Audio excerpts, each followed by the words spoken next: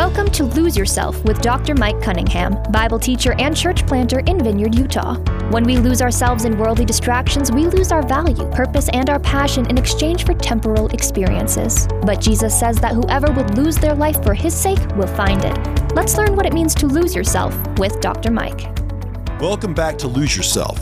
Today's episode, we rejoin our conversation with Keith Radke, pastor of River Community Church in West Jordan, Utah, on the topic of discipleship. His standard for me, what he was proud of, and I think as followers of Christ, when we're discipling somebody else, the standard we can set is, are you doing what God has made you to do? Are you following his purpose for your life? I was watching a video yesterday with my wife. It's about 3.5 minutes long by this guy that I follow online that it just in a tremendous way has been able to speak things that I've heard before in a way that I've never heard them before. And he talked about the move of God and how people are going all over the world looking for the move of God. And it's over here for a while and it's over there for a while. But by doing that, we rob ourselves and we rob others of seeing millions of moves of God in the ordinary, mundane, hidden areas of life. And you know, that moment when my dad called me and told me that was a move of God. It was. Because it positioned me for a trajectory that I'm still on. And so when we're discipling somebody, brand new Christian, you know, maybe you're in prison ministry and you go visit someone at the jail or the prison, or you're a youth pastor, or you know, you're a mom at home with your kids, you're a father driving home from work and just wondering, are you doing enough? God wants you to know he's moving in your life, and he wants to move through us in the ordinary, sitting down at the table with our children. You referenced Deuteronomy 6, the Shema. You know, Hear, O Israel, the Lord your God, the Lord is one. You shall love the Lord your God with all your heart, with all your soul, with all your mind.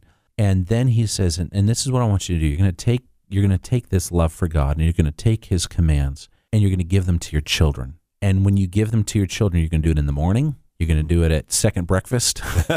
You're going to do it at lunch. You're going to do it when you're walking out, doing errands, going about life, when you're home, when you're at the table, when you're laying down, all throughout the day. Tiny moves of God all throughout our life. That's discipleship. And let's talk about that for a second. Yes. Because again, when you have in the Old Testament, you had the dust of the rabbis, because pretty much the rabbi walked around and his students followed him around. You know, they were with each other. I mean, that wasn't a classroom like we expect. Like, you don't walk into the PowerPoint presentation. You know, it was just like, they always talked about the dust of the rabbi because they were so close to him that he'd be tracking dirt all over his students. And obviously that's a rabbi situation. Obviously in a discipleship situation, that one-on-one is very important. But as a father, the things I do with my son, that's important to me, that he has those memories. Yes. And again, that integrating my faith into the mundane.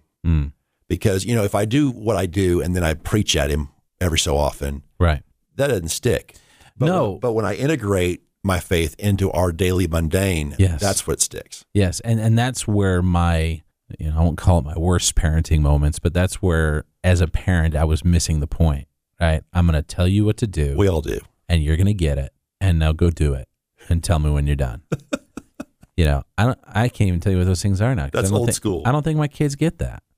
But my kids do get it when we're tearing apart the garage and we're throwing all the trash out and we're setting aside stuff to sell or donate, and we're just talking and we're joking. My kids, I'm a bit of a modest person. And so, you know, when they start joking around and talking, you know, just kind of, you know, just funny, you know, Napoleon Dynamite, Nacho Libre kind of humor. It's like, okay, I got to lighten up. Like, I seriously got to lighten up. My kids need to see me laugh. They need to see me, you know, excited about life. They need to see me. And so, you know, I've had a couple of my older kids now say, Dad, you're getting kind of edgy, you know. Oh, nice. You know, there was one word, salty. Yeah, that was salty. You know, I was like, not like bad salty, was it? And they're like, no, not like bad salty. Like that was funny, you know, like you said something and it was humorous. And I think that's where as a parent, like, I feel like I've gotten better as a parent. I don't know that I've necessarily changed my outlook on what parenting is. It's just I've relaxed and I'm embracing. And then two of my kids now have kids. Oh, yeah. And so all of a sudden it's like, I'm not finished parenting. No, you're not. This was too soon. How did this happen? And I had a conversation with a guy just yesterday. He was visiting our church from out of state. And the reason why he was visiting Utah was because he has 2 grandchildren in Utah. And he was visiting from out of state because he had already gone through Granddad Day with his other grandchildren. He was in Utah to do Granddad Day. And what Granddad Day was, you pick where we're going to lunch, and you pick what we do for the rest of the day. Love it. And you know what? That's great for parenting. That's great for grandparenting. And I think that's great for discipleship. It is. It absolutely is. And you meet them where they are. All right. So I don't want to belabor this, but I have an opinion. I want to hear it, Mike. And this opinion, because I value your opinion. No. It's an opinion, a prediction. Okay. That we can see. It's not prophetic. I don't want to get stoned to death if I'm wrong, but this is just my I'm just watching these generations come up, and they're going to redo church. Yes. Even the stuff that you're talking about the kids. Yes. Yes. I'm talking about Gen Z on down. Mm-hmm. MTV, who spends a ridiculous amount of money trying to figure out what kids like. Right.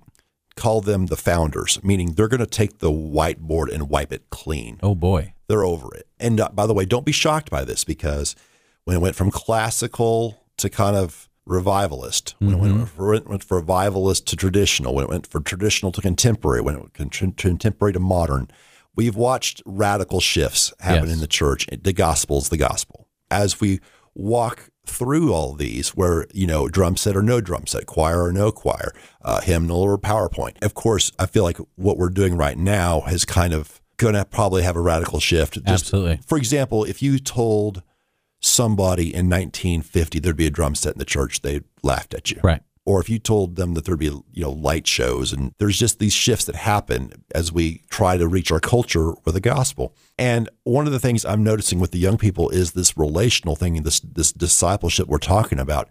That's what they're craving. They're actually asking the question, what is church? Yeah. I see all this cool stuff, but what is this about? Why are we doing this? What is this? Why are we here? And I think that's what we've been talking about, what you were just describing, of that one-on-one, that walking through, that mentoring, that family. They're hungry for it.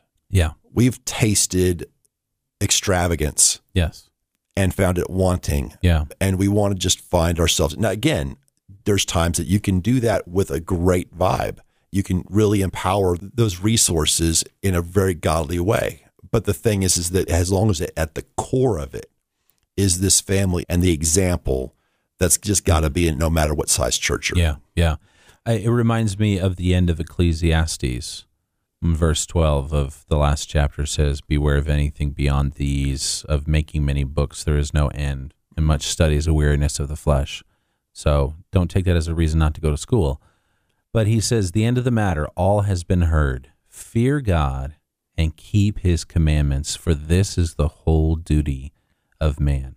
For God will bring every deed into judgment with every secret thing, whether good or evil. And I think that is what that generation is looking for. And I think if we're honest with ourselves, as we're looking for that too, what does this all mean? What's the end? What's the conclusion here?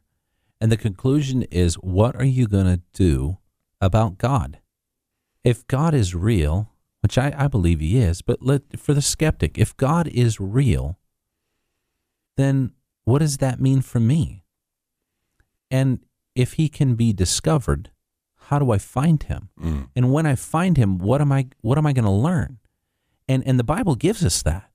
It gives us that revelation of who God is. And the Bible is, it says that all Scripture is given, by inspiration of God and is profitable for everything in life. But I also believe this. I don't think everything that we can know about God is in the Bible, because God cannot be contained in all of that. And that's what eternity's for, is we're going to spend eternity discovering the rest of the story, discovering the rest of who he is. So who he is he is the eternal, never born, never will die, always existing, exists from within himself, there's no external support or thing that keeps him alive. He is the source of his life and all of life. And as big and huge as that concept is, he decides to make us in his image, to have a relationship with us, gives us this capacity to choose to love him, which we terribly throw away, but he doesn't give up. And he sends Jesus, his only son, who is God in the flesh. You know, the Word became flesh, and flesh dwelt among him, and we beheld him, Jesus, as the only begotten of the Father being full of grace and truth, right?